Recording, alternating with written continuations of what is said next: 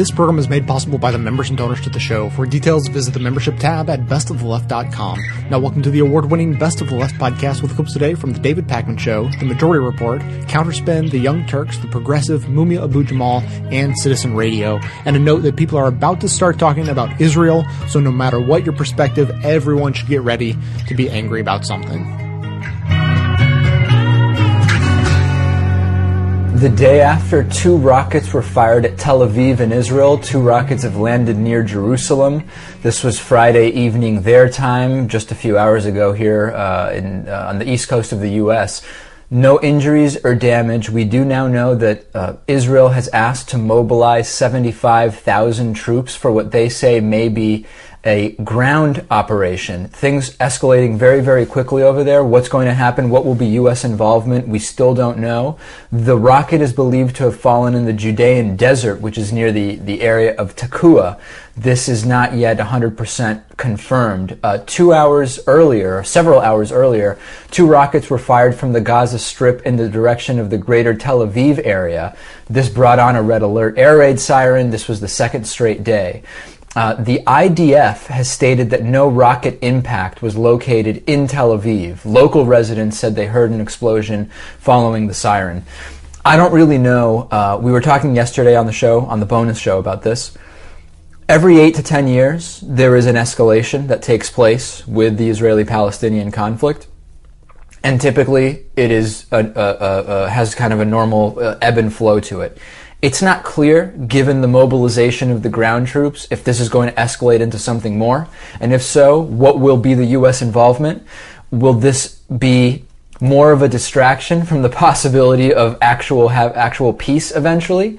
Or would a confrontation maybe expedite that process? It is hard to, in the U.S., given our experience with wars in the U.S., it's hard to believe that war is a good way of making peace. So we are still getting information. We're going to continue following this, and of course over the weekend and Monday we'll have information about it on the David Pakman Show, discussion, all of that stuff. Peace, my mind, my heart is still blind, but this summer haze will fade, and I'll find the clarity I crave. Into the wintry shivers, shimmering rivers, bring me quaking quivers. Into the nights of darkness, when the park is just a dance for chances. Up into my room, the bare unfettered floor brings me to my words, multiplying evermore. And the skies arise and fall around me, bring me to my bed, with every note resounding into dreams inside my head. Just to give you an update on what's going on in Gaza, the Israelis supposedly responding to rocket attacks coming from the Gaza Strip assassinated the military chief of Hamas. And like I said earlier in the program, hours before, this is from Haaretz, Nir Hassan has reported, hours before Hamas strongman Ahmed Jabari was assassinated, he received the draft of a permanent truce agreement with Israel, which included mechanisms for maintaining the ceasefire in the case of a flare-up between Israel and the factions in the Gaza Strip. This is according to Israeli peace activist Gershon Baskin, who helped mediate between Israel and Hamas the deal to release Gilad Shalit, who was that soldier. Hamas obviously is dealing with, while it is nominally the leadership of Gaza, there's a lot of militant factions that make up Gaza, which is not terribly surprising, seeing as how if you sequester a bunch of people basically in a ghetto and allow only the sparsest of economic activity to take place there and cut them off from the world, people tend to have a problem with that. We should say that rocket attacks coming from Hamas have killed 3 Israeli civilians, one of whom was a child. Israel said that 15 Palestinians had been killed, 9 of them militants, which would lead me to believe that 6 of them at least were innocent civilians, and children amongst them as well. Most observers, from what I've seen, basically see this as just internal domestic politics. Bibi Netanyahu is worried about the social unrest that is taking place in that country. We've talked about it in the past. Protests, people setting themselves on fire. And so the best thing to do to get people not worried about their domestic economic situation is apparently to create boogeymen and make an issue of national security. And I imagine it'll work there just like it seemed to work here for 8 years. Maybe 6. I'm speaking of the 2000s. So hopefully this will not escalate. Supposedly the Israeli Defense Forces have put the reserves on notice, but I imagine there's some posturing involved in that. Apparently the Israeli Defense Forces were... rockets are now hitting Tel Aviv, is that right? All right, it's being reported that now rockets are hitting Tel Aviv from Gaza, which is bad news, because that's going to make it very bad news. That's going to make it much more likely that this is going to escalate, and Reuters says that chief military spokesman says that a rocket did not strike Tel Aviv. Oh, they retracted that? Well, They retracted that? It didn't get into Tel Aviv? that's what it says here. Rockets have gone in Israel. I saw a report that all right. Tel Aviv, but 3 Israelis have been killed since they started. yes, that's what I just said. Michael, that late-breaking news. Now, there's disputes as to whether or not rockets have hit Tel Aviv. Let's put it that way. So hopefully this will be contained in some fashion. It's a bit weird seeing the IDF and Hamas both going at it on Twitter while this is happening. Apparently the IDF was suspended from Twitter. Yes, they were, because they basically were tweeting Threatening people. Threats, yes. Did you see that link I sent you where they set up a social media game where you can join their virtual army and you go up the ranks for spreading their news, for spreading their information and their tweets and their Facebook statuses? God. Seriously? Yes. I mean, the gamification is actually sort of a good idea if you have a podcast. Or any other business that isn't war. Yeah. It's like Foursquare for bloodthirsty people. I hope I cut myself shaving tomorrow. I hope it bleeds all day long. Our friends say it's darkest before the sun rises. We're pretty sure they're all wrong. I hope it stays dark forever. I hope the worst isn't over. And I hope you blink before I do. And I hope I never get sober. And I hope when you think of me years down the line, you can't find one good thing to say. And I'd hope that if I found the strength to walk out, you'd stay the hell out of my way. I am drowning. Military attacks and other violence in the Gaza Strip and Israel have resulted at this point in over a dozen deaths, most of them Palestinians, and sparked fears of an Israeli ground invasion similar to the 2008-2009 assault that claimed over 1,000 Palestinian lives. The past 24 hours of violence, as we tape November 15th, were sparked by Israel's killing of Hamas military leader Ahmad al-Jabari on Wednesday. Looking back, a timeline of recent events on the website Electronic Intifada indicates that Israeli forces killed an unarmed man in Gaza on November 4th and a 13-year-old boy on November 8th. Gaza militants injured 4 Israeli soldiers in an attack on November 10th, and Israel's 3-day response killed 5 civilians, 3 of them children. A tentative truce appeared to be in place as of the 13th of November. The next day, Israel killed Ahmad al-Jabari. There might be a number of ways to present that information, but sadly there's little mystery as to how the U.S. press will do it. Conventional corporate media timelines almost invariably stress that Israel is responding to violent attacks by Palestinians, whatever the facts. No surprise, then, that the first sentence of the front-page New York Times article, November 14th, states that the Israeli assault came, quote, after persistent Palestinian rocket fire, close quote. Or that on NBC Nightly News, Martin Fletcher told viewers, quote, Israel said it had no choice after Palestinians in Gaza fired at least 100 rockets at Israel in the last 5 days, close quote. On NPR's All Things Considered, Audie Cornish explained that, quote, the strikes were in retaliation for the launching of more than 100 rockets at Israel in recent days, close quote, and so on.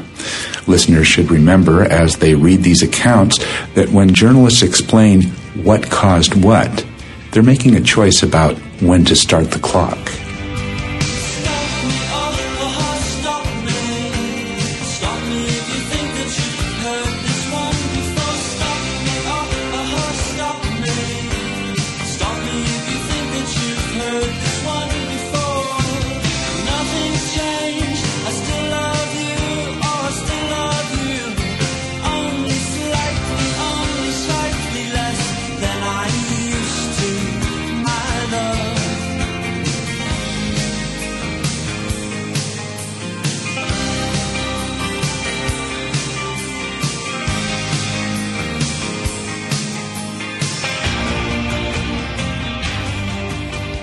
Israel has just launched an offensive on Wednesday against the Gaza Strip. There had been some rockets fired into Israel. There were about 8 people that were hurt. Nobody had gotten killed. So, of course, Israel decided that they would do massively disproportionate strike back, as has been the case for a while now. Last time they did an incursion into the Gaza Strip, some Israelis had definitely been hurt through that whole process. 13 were killed, in fact. That's why they killed 1,400 Palestinians, over 100-to-1 ratio. And, of course, the U.S. said, yay, and cheered on. Were civilians killed? Absolutely. But when Palestinians kill civilians, they're terrorists. When Israelis kill civilians, it's just collateral damage. So I'm not in favor of killing civilians on either side. I think it's grotesque. So what's happening this time around? Well, one of the Israeli leaders said, some of the Israelis were having trouble sleeping at night because of the really primitive rockets that the Hamas was firing in. Now, should Hamas fire rockets into Israel? Absolutely not. And 8 people actually did get hurt. So is it a serious issue? No question about it. Does it mean that Israel should resort to this kind of strike back? Obviously, I don't think so. So let me begin to tell you what has happened. The Hamas military chief, Ahmed Jabari, has been assassinated. He's been killed. Now, we're about to show you what Israeli Defense Forces put up on YouTube. They're not just bragging about this. Obviously, they're trying to intimidate the other side. But they're actually showing video of his murder. So this is what they put up on their own YouTube account. You're going to see a bomb. The person, 2 people inside the car will be killed. There was a Hamas photographer. I'm sure he had it coming too. But I'm just giving you a warning. That is what's going to happen. It's quick. Here it is. So they're proud about how pinpoint this accuracy on their bombs are, and boom, of course, he was killed immediately, and they dragged out pieces of his body from that wreckage. Now, a lot of people say he was a terrorist, and they will celebrate. And you see the aftermath right there. Now, of course, the Hamas and some of the Palestinians thought that he was one of their political leaders. Now, Hamas did win the elections in the Gaza Strip. Of course, elections are just for our allies. If we don't agree with what your democratic elections came up with, well, then we get to execute your leaders. Now, people will say he's their military leader. Okay. Well, Ehud Barak is the military leader of Israel. He's their defense minister. Now, what do you think would be Israeli reaction, U.S. reaction, world reaction if Hamas assassinated Ehud Barak? How many thousands of people would they kill in the Palestinian territories? That would be completely unacceptable, and they would be terrorists, right? But killing Hamas's military leader, well, he had it coming. And, the photographer, collateral damage. Okay, now, were their bombs so smart? Well, I don't know. Unless they intended these consequences, we'll have to ask them about it, because it turns out there are a great number of deaths that have happened, because that bomb was not the only one. Now, the health ministry inside the Palestinian territories say that 10 people, including 3 children, were killed because they did a series of bombings. and about 40 were wounded. And among the dead were an 11-month-old baby and a woman pregnant with twins. But I'm sure they all had it coming. Now, if you don't believe the health ministry, Reuters reports that 7 people, including 2 girls under the age of 5, were killed. But I'm sure they all had it coming. You see, when Arabs or Muslims kill civilians, they're terrorists. When Israel does it, those civilians, including 5-year-old girls, well, they were just collateral damage. Now, did they launch the rockets into Israel? No, of course not. Did they have anything to do with the rockets launched into Israel? Did the 11-month-old have anything to do with that? No, but they had to be killed because Israel wanted to send a message. And what exactly is that message? What are you sending to the world about who you are, what kind of country you are? Now, the Palestinians, through their representatives in the West Bank, have actually asked for something enormously reasonable. They have asked for statehood. Now, remember that Israel says, my God, I can't negotiate with the Palestinians because some of them don't recognize my right to statehood. While Israel is literally, at this point in time, blocking statehood for the Palestinians. One is, some Palestinians don't accept it in theory, although it's a reality. The other is, I don't want it to be a reality, and I will use the power of the United States to make sure that it doesn't become a reality. They tried doing it through the Security Council, and the U.S., of course, vetoed it because we were told by our allies in Israel to do that. Now, the Palestinians, since they couldn't do it through the Security Council, are going to the General Assembly. They're going to ask on November 29th this year, 2012, of course, to get statehood through the General Assembly. Now, they won't have all the full rights that they would if they went through the Security Council, but hey, it's a step in the right direction, if you ask me. Now, I mentioned 1947 because on that same exact day, November 29th of 1947, 65 years earlier, that is exactly how the State of Israel was formed. The United Nations took a vote, and they said, okay, Israel is now a state. When the Palestinians asked for the same exact treatment as the Israelis and the U.S. says, how dare you? How dare you? Don't you know your place? Your place is to stay in the Gaza Strip and have your children be bombed because Israel wanted to send a message. Now, not only are they bragging through YouTube, the Israeli Defense Forces has a Twitter account, and how absurd is this? And they're sending taunting messages. At one point, you start to get embarrassed by this. If I was an Israeli citizen, I would be mortified by the actions of my state. As a United States citizen, I'm mortified that we back this 100%.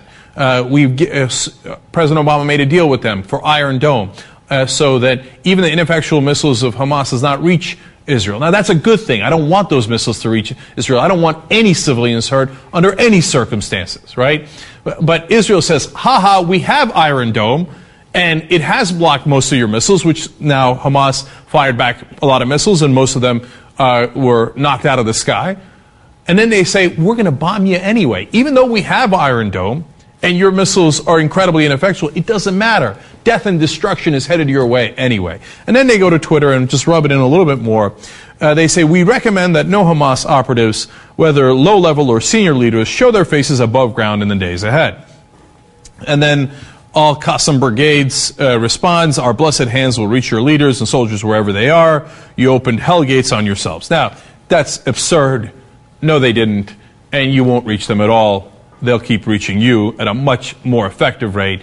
I know they're angry and they're, full of bluster and, oh yeah, we're going to kill you too, etc. But you're not. You're weaker than them. And, you might hate that fact, but Israel has the enormous military backing of the United States. They have F-16s. And you have these puny little missiles, most of which get knocked down by Iron Dome now anyway. So you can yell and scream about the gates of hell, but it isn't going to do you any good. In fact, they'll turn around, and after they kill the kids, they'll turn around and say, you see that? Look at these Palestinians. They want to open up the gates of hell. You see, it's all their fault. They're violent. Because after we killed them, they got angry. It's dumb. The Al-Qassam Brigade's threats are dumb. Sending the missiles into Israel is dumb. It's counterproductive. The right way to do it is through the United Nations. You go and you peacefully ask for the most legitimate thing you could possibly ask for, which is the dignity of your own state. And of course, what does Israel say? Quote, Israel and U.S. strongly oppose the effort, saying all matters must be resolved through negotiations. Now, what a joke that is. Now, that's just a reporter at the Associated Press reporting on what Israel and U.S. is saying. What negotiations? What negotiations can they go to? When they go to negotiations, Israel goes, nah, I still hear there's a Palestinian somewhere that doesn't agree that Israel should be a state. No negotiations for you. I'm going to continue to build settlements in the West Bank. I'm going to build them in East Jerusalem. I'm about to build a park with a greatly insulting name about, you don't even know what we're doing, and I'm going to take Palestinian land to do that. I'm going to do bombings in the Gaza Strip. I'm going to do every degradation I possibly can. By the way, the occupation itself is state-sponsored violence. When you say to someone, I'm going to build on your land, and if you come on that land, I'm going to kill you, that is state-sponsored violence. That is a threat of violence. That is, in fact, a legal definition of violence. If you did that here in America and you said to somebody you're going to kill them, you would be arrested. And Israel, as a state, says it all the time. I have this land. You can't have it. Here are your border controls. If you go past that border in a way I don't authorize, if you do this, or that I don't authorize, I will either arrest you or kill you. That is state-sponsored violence, okay? But then they say, go to negotiations which don't even exist. And then finally, the Vice Premier Yalon of Israel says that if the Palestinians ask for statehood, if they dare ask for legal statehood, a peaceful solution, quote, we must take steps to make it clear there will be a heavy price. So if you do violence and you do the bombs, which I think is dumb and wrong and immoral, they say, well, you see that the Palestinians are doing violence, there will be a heavy price. If you don't do the violence and you do the same exact thing Israel did to try to get statehood through the United Nations, there will be a heavy price. I don't know why the Palestinians would complain about anything with Israel. They seem like such benevolent occupiers. Why don't you just accept your occupation, bow your head, and have them run all over you and possess your land for the rest of time? How dare you speak out? This is a monumental injustice. How long is the United States going to be behind this kind of injustice? Unfortunately, the answer is very, very long. I cannot see an end to this, and as a U.S. citizen, it makes me sick. I'm sick of wanting, and it's evil and it's daunting how I let everything I cherish lay to waste. Here at Best of the Left, supporting the good works of others is our entire reason for existence. Since the beginning of 2006, I've been making this show to highlight what I consider to be some of the best of the truly liberal media.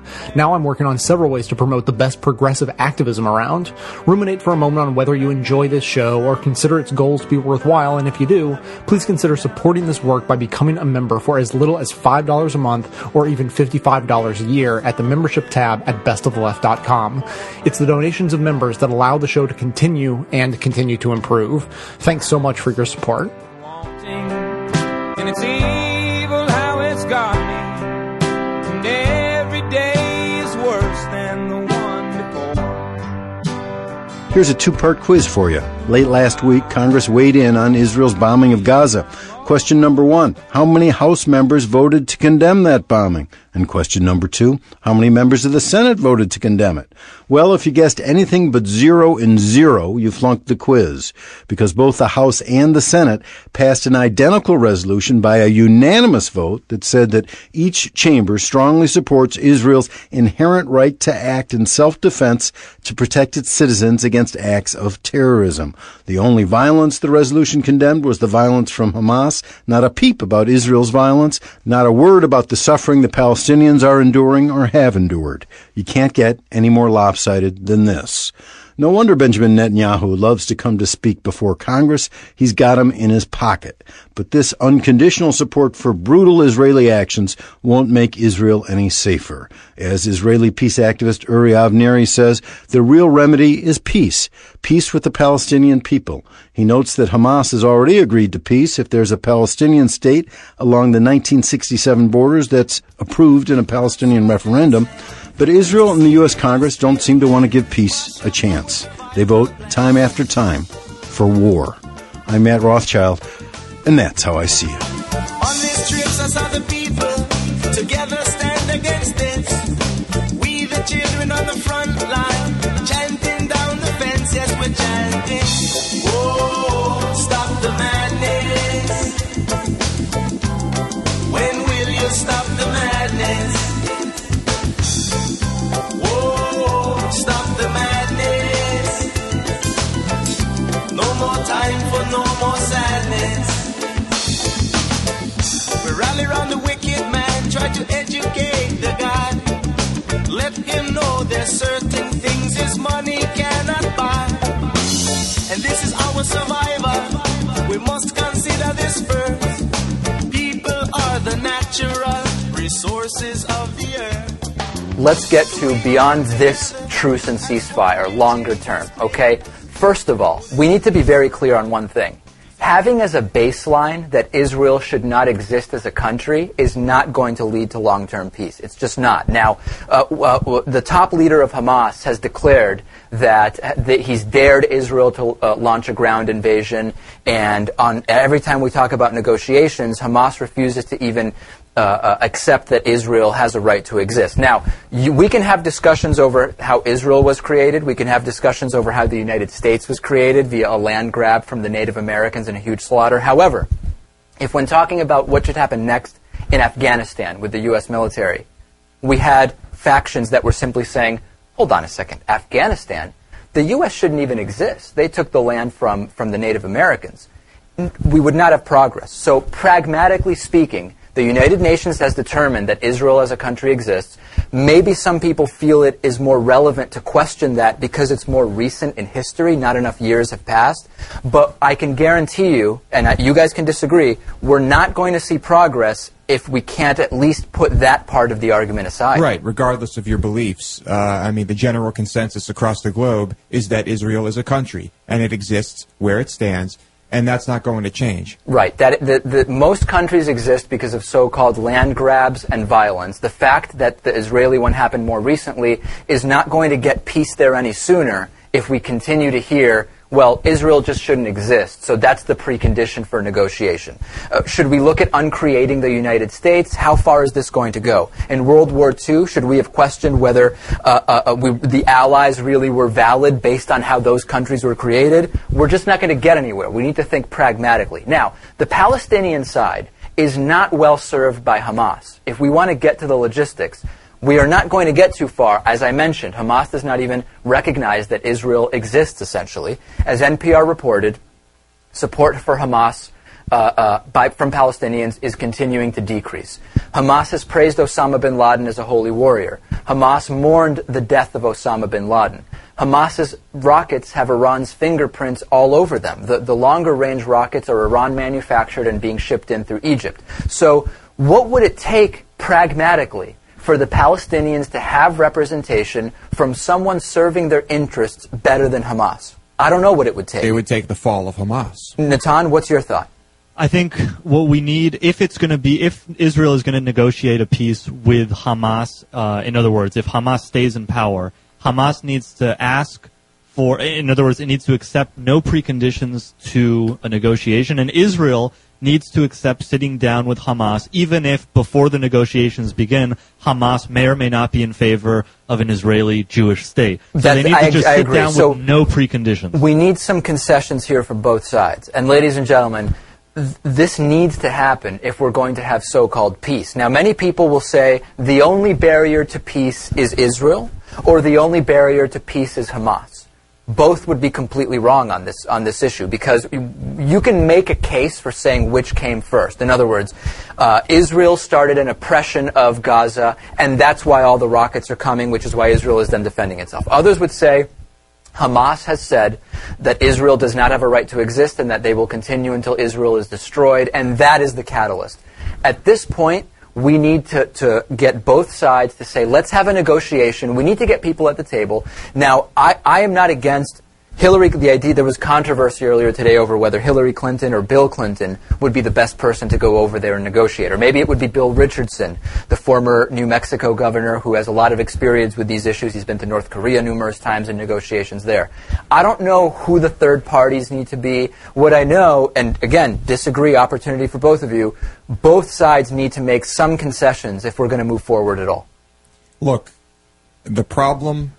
I'm going to come out and say I believe the problem is Hamas, because I do not believe that Hamas wants peace. Hamas wants land. And Hamas is using very specific tactics like firing rockets out of dense civilian areas, because when rockets come back and kill those civilians, they use that as a tool to say, look what Israel's doing. I do not think the Palestinians as a whole may very well want peace, but I do not believe... No question. I do not believe that Hamas does. So it's a good thing that popularity for Hamas is on the decline. Right, and we have to also consider this idea that we're not going to also get anywhere by suggesting that the solution is more escalation. Do you guys agree with that? In other words, some people would sit back and say what we need is either Hamas to get some much better rockets from Iran through Egypt and really make a dent in Israel, or we need Israel to use the firepower we know they have and simply wipe out Gaza. Okay? I don't think that's a solution. I don't think an escalation is a solution here. Not at all. What Israel is doing is they are trying to destroy the rocket sites that they believe are currently threatening Israel. If Israel wanted to, in the snap of a finger, they could wipe out all of Gaza. They could wipe out all the Palestinians in a flash. They haven't done that. So I think people need to take that into consideration. Obviously, the Israelis also do not want bloodshed. Natan, last thing on this. Discussions of who God promised different pieces of land to, I believe that has no place in negotiations going forward. Am I right? And is it reasonable to think we could get to that point? Yes, you're right. And also, the international community does not respect or even really acknowledge those types of arguments. They only acknowledge the political arguments that will lead to a peace between two sides and two civilian populations. So you can use those arguments, but those arguments are not going to be acknowledged or used in the actual negotiations. Agreed. So that's where we're at right now. We're going to see this truce, which, of course, as we know, how long will it last? We don't know. We need to move to longer-term solutions. We'll continue talking about it. Send in your emails. Tell me where I'm wrong. Say where Lewis is wrong or Natan is wrong. Let's think about this critically here and not jump to say, any time that we are hearing blame for anything placed solely on one side, I'm probably going to disagree with you. All right. That's just the reality.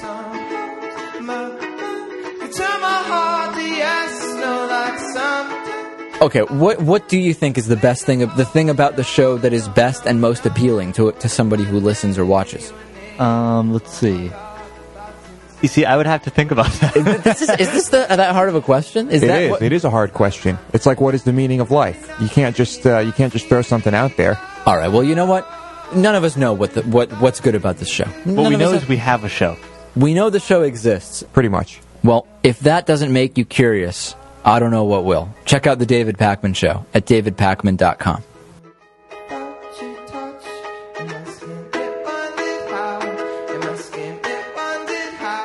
Attack dogs of war.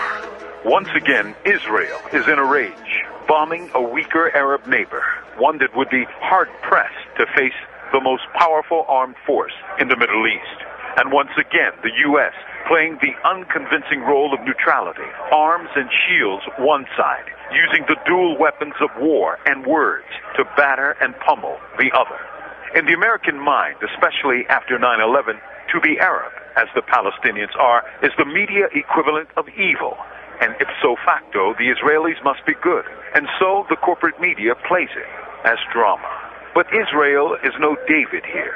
They are Goliath, armed to the teeth, bristling in armor, and able to whip anybody in the neighborhood. In fact, they are the Middle East's only nuclear power, although undeclared. Palestine, embattled Palestine, is like prey before a hyena, and the U.S. is dousing the prey with barbecue sauce. The U.S. is Israel's greatest enabler and sends over $5 billion a year to keep their military in shape. Israel, has the 10th most powerful army on Earth. They have 3,501 battle tanks and almost 400 fighter jets and military aircraft. They have over 175,000 active troops. This is Goliath on steroids. And guess who the U.S. empire is supporting? Not Gaza. Gaza, about the size of Detroit, with double its population plus, has been occupied by Israel since 1967. And Israeli power controls and limits its economy, the movement of its population, its water, and its contacts with foreigners.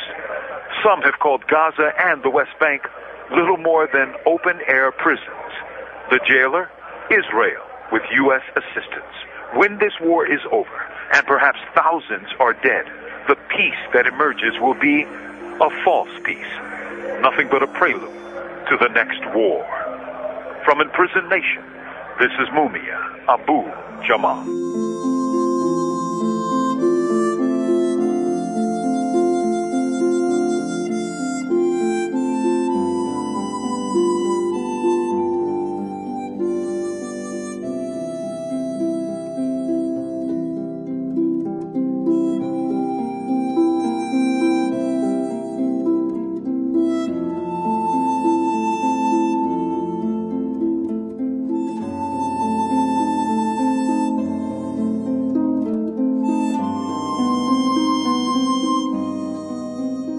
The Israeli attacks on the Gaza Strip have at this point killed over 100 Palestinians.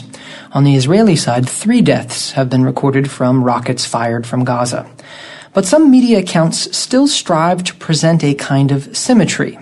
A November 15th Washington Post headline read, "Civilians in Gaza, Israel suffer amid conflict." The paper told readers, quote, "As the Israeli military assault ramped up and militants retaliated with rockets, civilians on both sides faced painful but all too familiar scenes," close quote. At the time the story was filed, 16 Palestinians had been killed. The Israeli deaths, according to one government official, were entirely preventable had the victims followed the emergency instructions they were given. But some media accounts still strive for some kind of balance. A Los Angeles Times article on November 17th led with this, quote, "Back and forth violence between Israel and Hamas left civilians on both sides digging out of rubble and broken glass Saturday as the conflict entered its 4th day," close quote. At that point, 38 Palestinians had been killed. In Israel, meanwhile, a rocket attack caused minor injuries to 3. No one should minimize the fear of living anywhere where bombs or rockets are falling. But given the one-sided death toll of the attacks on Gaza, 3 Israeli deaths and over 120 Palestinians, media accounts that try to paint a balanced picture present an entirely false reality. But who are the ones that we call our friends? These governments killing their own, or the people who find they can't take anymore, and they pick up a gun or a brick or a stone, and there are lives in the balance. There are people in the fire. There are children at the cans. And there is blood on the wire.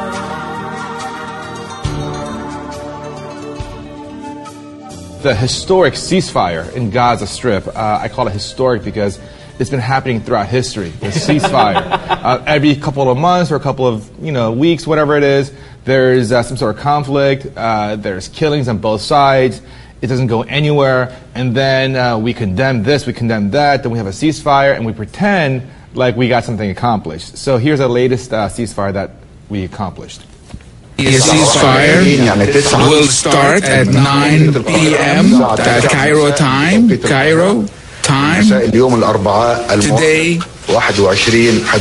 Wednesday, November 21st, 2012. So, what did you think the big news of this? So you made the point that they've been doing this since you said 88, I think since 1968.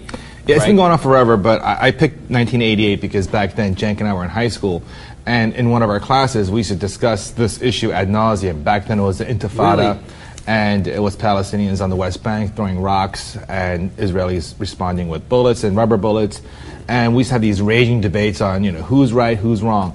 And my point to you off air today is that nothing has changed in 25 years. Nothing has changed, except for the name PLO is now replaced by Hamas. But other than that, it's the exact same fact pattern, exact same stuff happening back and forth, where these Palestinians engage in these idiotic, stupid, ineffective attacks on Israeli land, where they shoot these pointless rockets. And they fire off like 200 rockets, and they kill like 3 Israelis. And then Israel responds with just, a massive strike back. They drop the hammer, and then 1,000 or so Palestinians die. Right. And then everyone, wrings their hands like, oh my God, this is a tragedy, what can be done?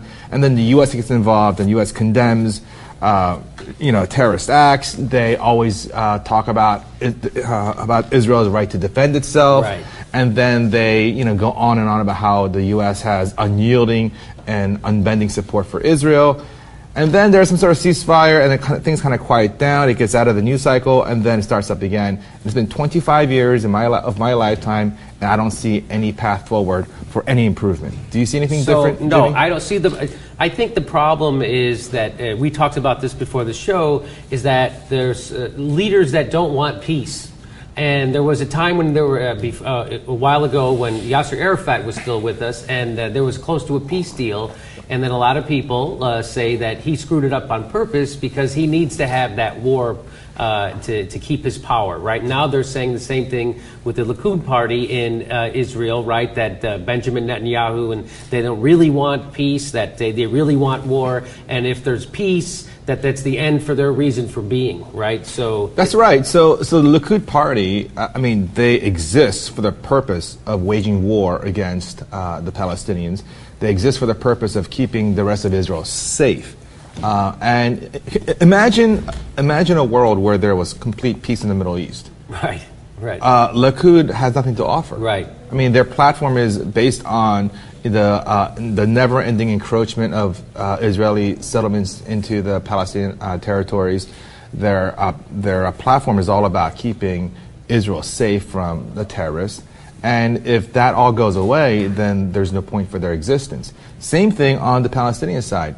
Now, Hamas was elected in a democratic election. They beat Fatah. Fatah probably would have won if there was peace in the Middle East, but Hamas won because there isn't peace. So there was a democratic election. Mm-hmm. The Palestinian people elected Hamas, right? So they're elected. That's now, correct. The United States says we want democracy, except when democracy doesn't work out like we like. And so it didn't work out like the United States wanted this time. They elected Hamas. So Hamas is officially a terrorist organization. The United States labels them as a terrorist organization.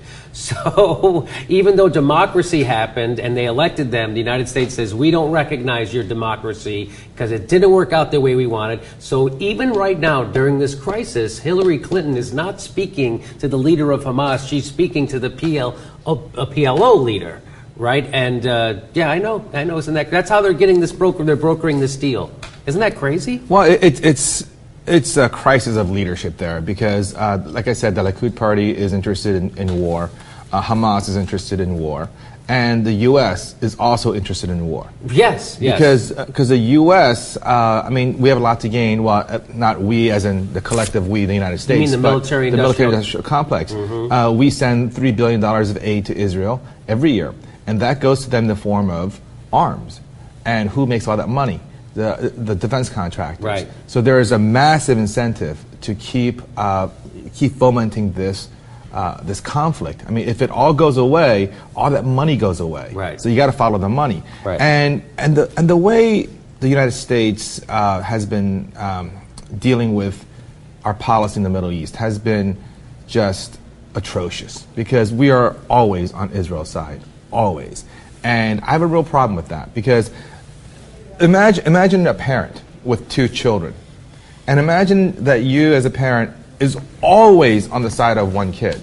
Well, that kid has an incentive to be a complete asshole. There's no downside to not being an asshole because dad's always on his side anyway. The other kid also has an incentive to be an asshole because it doesn't matter how good he is. Dad's never on his side anyway. Right. So that perpetuates the conflict, perpetuates the violence, and it keeps the status quo where people who are benefiting continue to benefit. That, to me, is the real problem of the problem in the Middle East. Now, we need to have real leadership. There has to be a two-state solution. I mean, it's crazy to not have that. So the Palestinians are crazy to pretend that they can erase history and wipe Israel off the map. I mean, they're crazy to think that. And Israel is crazy to think that they can indefinitely occupy people forever. You need to have a two-state solution. It has to be driven by the U.S., and we are failing miserably at every level of making that happen.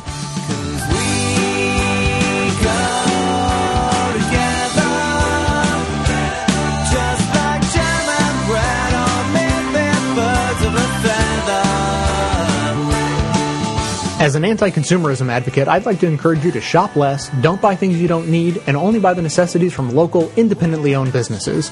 That said, if you don't take this good advice, then at least there's a way to shop that helps support this show at the same time. Simply click through to Amazon.com, just one of the major companies under constant boycott by one liberal cause or another, from the banner posted at bestoftheleft.com. Better yet, click through just once and bookmark that link to use every time you shop. Your shopping experience will be identical to normal. It will cost you nothing extra, but 7 to 8% of the cost of your order in soulless corporate blood money will be siphoned off and used to tremendously support the production of this show. Thanks for doing the right thing, whatever you consider that to be.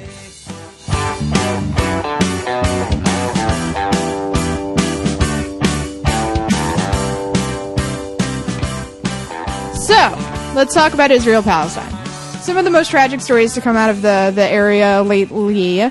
10 members of one family were killed during an Israeli airstrike. That was the one just like their house was shelled, right? Yeah, mostly women and children. So these are people staying inside the house. Yeah. They don't have, Hamas isn't using them as human shields like we hear. They weren't like riding motorcycles. They weren't somehow abetting terrorists. They were doing the safe thing. They were in their homes. So you bring up the human shields soundbite, and that is used a lot in the mainstream media. Here's what that means. There are a shitload of people living in Gaza. I think it's like 1 point... Do you remember the actual figure? But it's a very small area. It's the size of Washington, D.C. Right. And it's like, what's the word? The most densely populated? Yeah, is that the word? Most densely populated. You have the most people packed into one very small space. So what that means is anytime Hamas fires a rocket and Israel counterstrikes, they're inevitably almost guaranteed to kill civilians. And what Israel says is, well, if you're shooting rockets amongst a densely populated area, you're using civilians as a human shield. But, I mean, they really, if they're going to try to defend themselves, and they do shoot rockets, right. It's inevitable that civilians are going to be killed. And they're not overtly trying to use, like, this family as a human shield. It's kind of like you go to see Lincoln and it's really crowded, right? And you don't have much room to move. And then somebody shoots a rocket. So this marked the deadliest single attack and worst civilian tragedy since the current fighting in the Gaza Strip began last week, the LA Times reports. And another horrific story, Israel missiles blasted a tower block that houses many international media for a second straight day. So the first time it happened, maybe they could have said, oh, it was an errant missile. We didn't mean to target media, which is not allowed. You cannot do that.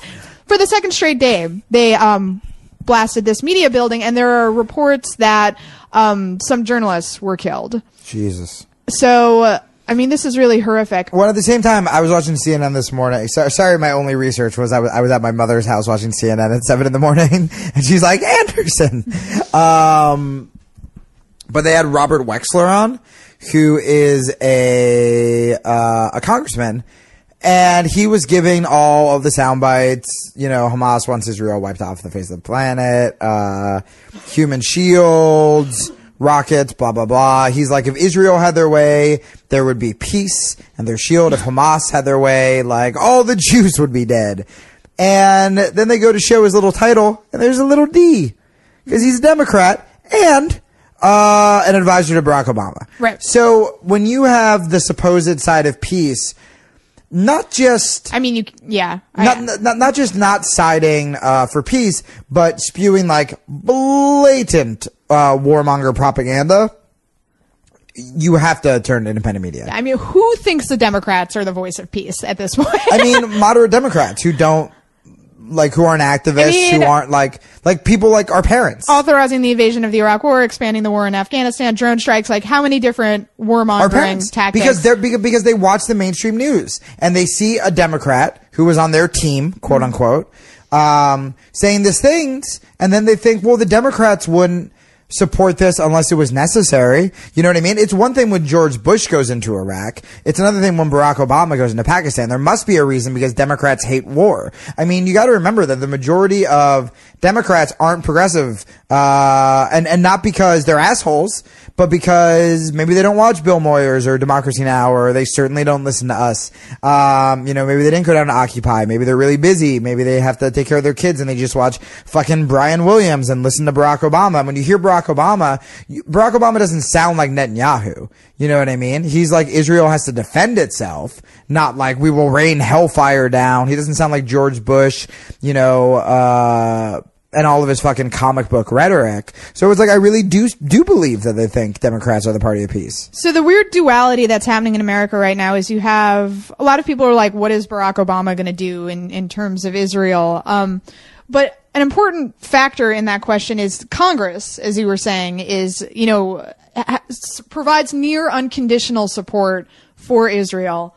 But at the same time, something interesting is happening in this country where we have this incredibly Zionistic Congress, a president that will provide near unconditional support for Israel. Yet CNN just came out with a poll that shows that younger Americans, age 18 to 34, so they asked a question, do you think Israel was justified or unjustified in taking military action against Hamas and the Palestinians in the area known as Gaza? And 45%, only 45% believed it was justified. So not a majority. And that's really extraordinary because what we're finding in America is that younger people have a much more sympathetic attitude towards Palestinians. But we have an extreme Congress who believes the polar opposite. Right. So that's interesting. Well, it's also interesting because there are generations of Jewish people in America, who remember the Holocaust, the anti-Semitism, and are really, really staunch supporters of Israel and think that Israel is under constant attack. And you actually don't really have that many, at least in the public, of those generations of Palestinians. Right. Which I think is really interesting that someone brought up to me at the show yesterday. So I wanted to read this amazing letter that a lot of you sent Jamie and me on Twitter. It's from Gazan Youth. And apparently it was posted on Facebook. It's gone viral. And some of the members from the group, it's called Gaza Youth Breaks Out, sent the letter to Mondawais. They posted it, and so Mondawais contacts them and was like, who are you guys? And they responded, we are a group of young people living in Gaza facing different kinds of violence every day. We are looking for change in our country and trying to taste peace. We can't give you names because we are working undercover, and we can't have meetings as well for our safety.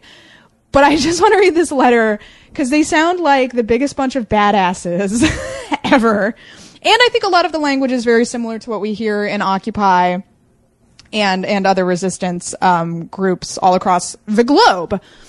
So this is the Gazan Youth Manifesto for Change. Fuck Hamas, fuck Israel, fuck Fatah, fuck the UN, fuck Anwar, fuck the USA. We, the youth in Gaza, are so fed up with Israel, Hamas, the occupation, the violations of human rights, and the indifference of the international community. We want to scream and break this wall of silence, injustice, and indifference, like the Israeli F-16s breaking the wall of sound.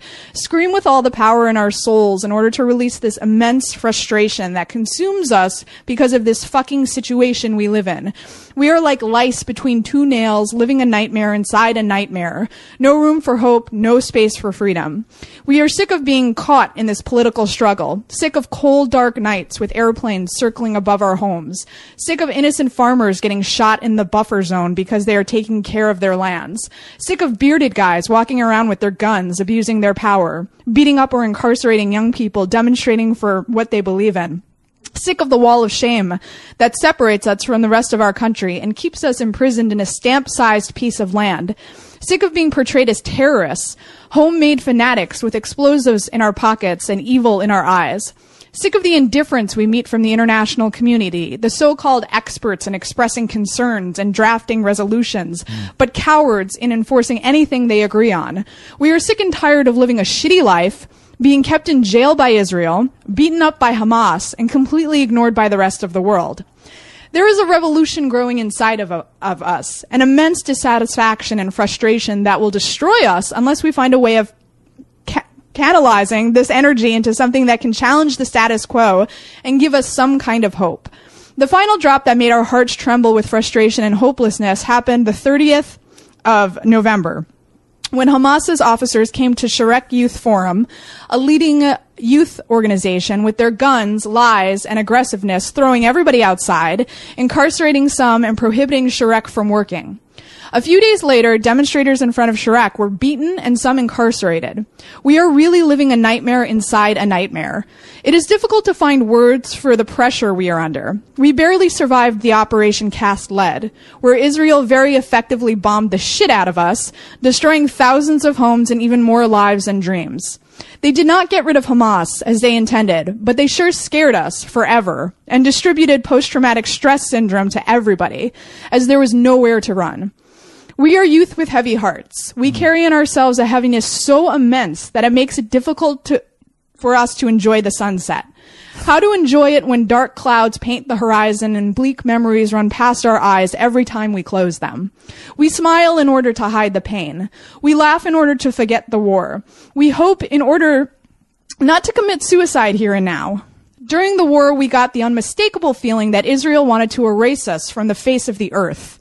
During the last years, Hamas has been doing all they can to control our thoughts, behavior, and aspirations.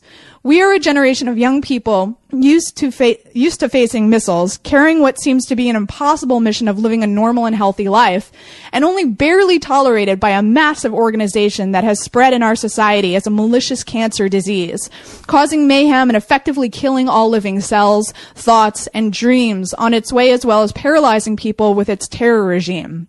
Not to mention the prison we live in, a prison sustained by a so-called democratic country. History is repeating itself in its most cruel way, and nobody seems to care. We are scared. Here in Gaza, we are scared of being incarcerated, interrogated, hit, tortured, bombed, killed. We are afraid of living because every single step we take has to be considered and well thought. There are limitations everywhere. We cannot move as we want, say what we want, do what we want. Sometimes we even can't think what we want because the occupation has occupied our brains and hearts so terrible that it hurts, and it makes us want to shed endless tears of frustration and rage. We do not want to hate. We do not want to feel all of these feelings. We do not want to be victims anymore. Enough.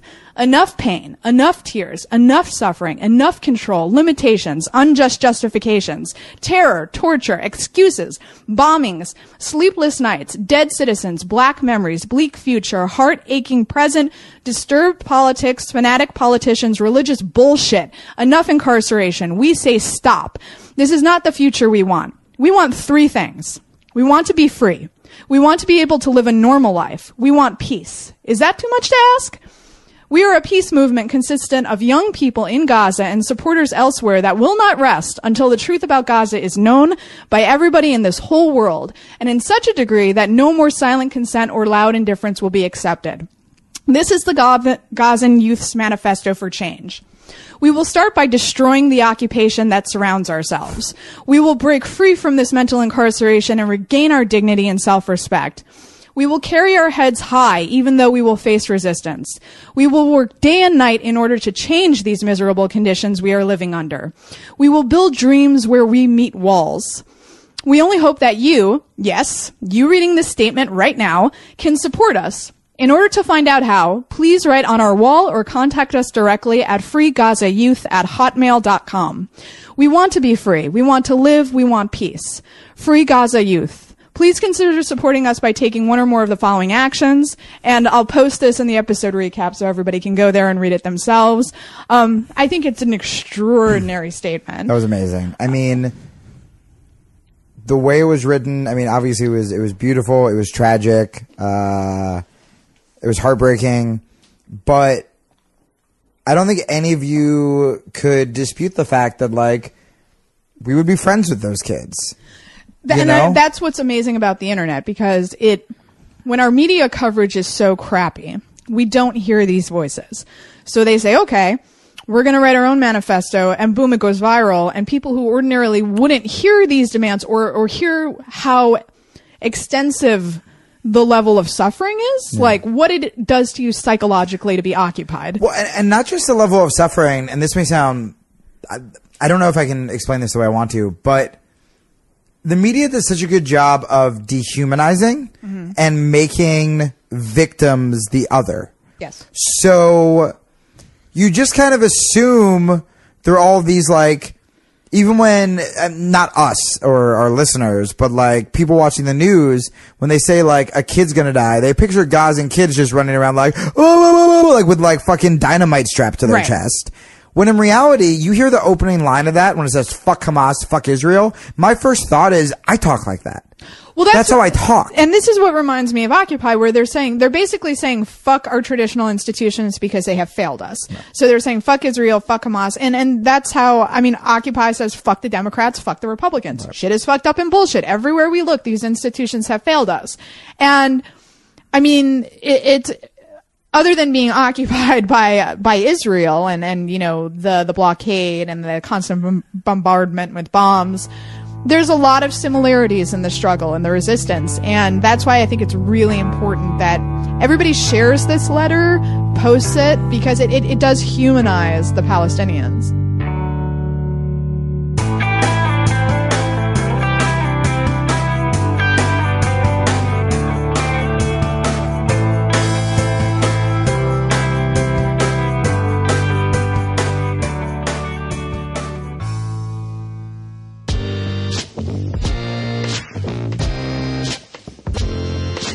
Hey, this is Dave in Olympia, Washington. I just finished your 1126 episode. At the end, you extend the discussion about starvation and food aid and the problem with world population. Let me preface this by saying that Vicky's comments on GMOs were spot on. So many of the things she articulated, I knew half of those facts. I felt that way, but I couldn't capture the totality, and I couldn't get my thoughts wrapped around to make a coherent voicemail about it. So thank you to Vicky.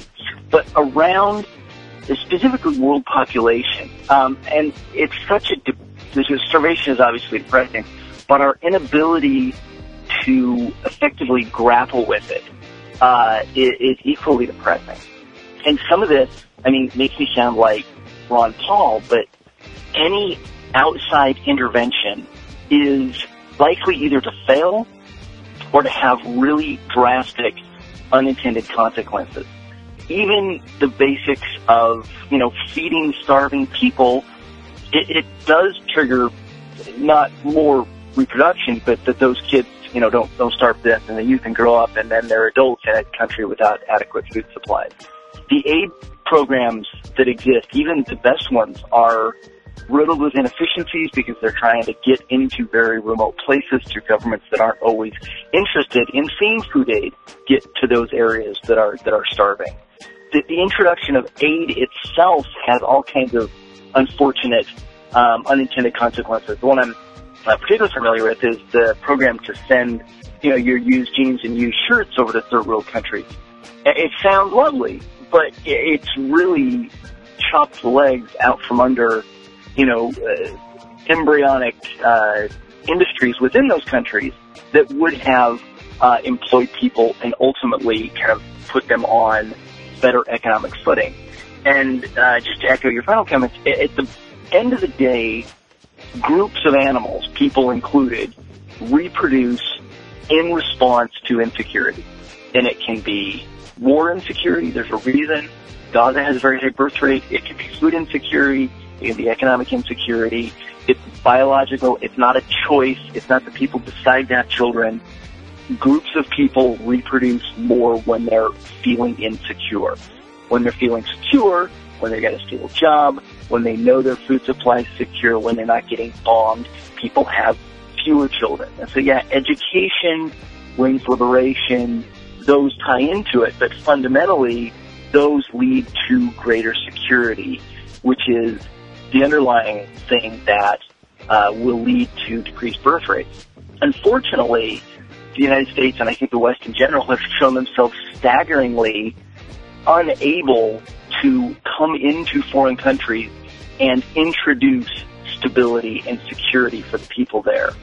Ultimately, the people there need to provide their own security because we're not going to do it. I mean, we may say we're going to, but the second there's a profit motive in them not being secure, well, their security has went out the window to serve our greater need, which is, boy, it's depressing. But that's kind of where I am. A lot of foreign intervention, whether it's humanitarian, military, or otherwise, does way more harm than good in general. People's ability to self-determine and to respect their own sovereignty, to pursue their own courses, is probably the best long-term solution for a lot of problems. World population and famine, not the least among them. Anywho, Jay, love the show. As always, stay awesome.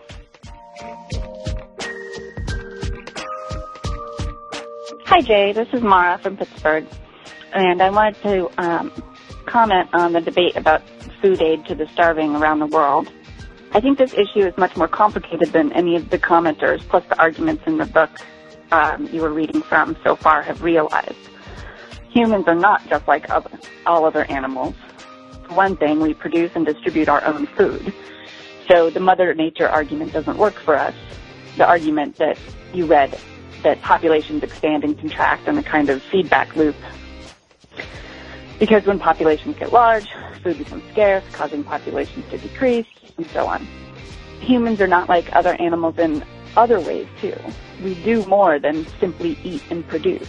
We move around the globe, occupying land that we have not evolved to coexist with. We participate in economies, trading goods for goods and goods for services. We have governments that make and enforce laws. We have families that extend over many generations. We make reproductive choices. And we have religion. And all of these things, every one of them, are factors that lead to starvation around the world. It seems as though the solutions discussed have been confined to A, sending food, B, sending birth control, or C, some nebulous talk of education. There are, though, of course, people who study these things, and the results are quite interesting. So I'll just tell you one of the ones that fascinated me the most. As most religions around the world are patriarchal, which usually means that men control most of the decisions that we uniquely encounter as humans, where to live, what the laws are, etc. But this is also especially true in households. Men usually control the resources of the family unit. And what studies done around the world in many different countries have shown is that a lot of interesting things happen in a family when more control of the resources is transferred to the women. So, for example, more money is spent on food and health care for adults and children alike. The women have fewer children, and those children receive more education. And this is with the same amount of resources. The women just distribute it differently. So one result could be that if we gave food directly to women in poor countries, they won't increase the population to just absorb those extra resources and continue the problem of starvation. Actually, they use the resources to help the family that they already have. So I think this is at least one interesting option for a solution to this problem. Thanks, Jay, for everything you do. Bye. Thanks for listening, everyone. Thanks to all those who called into the voicemail line. If you would like to leave a comment, question, or activist call to action yourself to be played on the show, the number to dial is 206-202-3410. So please do feel free to continue calling with messages on this topic or any other you may like. I'm happy to continue this conversation if new and interesting insights are sent in. Otherwise, maybe you would want to talk about Israel. if I had to guess, I would say that this episode might have sparked someone's interest in giving their opinion on that, so feel free to do that as well. In the meantime, I just want to mention something that I have mentioned a few times in the recent past. 350.org is still working on their nationwide tour. Check out details of that at math.350.org. They are the preeminent organization working on climate change, and they're launching a brand new campaign modeled on the South African apartheid divestment campaign to try to do the same thing for fossil fuel companies who are actively working to, destroy the climate by their business model and trick everyone into thinking that they're not doing that with their lobbying dollars and so forth. So check out 350.org or their big event that's happening right now, maybe coming to a city near you at math.350.org for their Do the Math tour. So that's going to do it for today. Thanks to everyone for listening, especially to those who support the show by becoming a member or making one-time donations. That is absolutely how the show survives.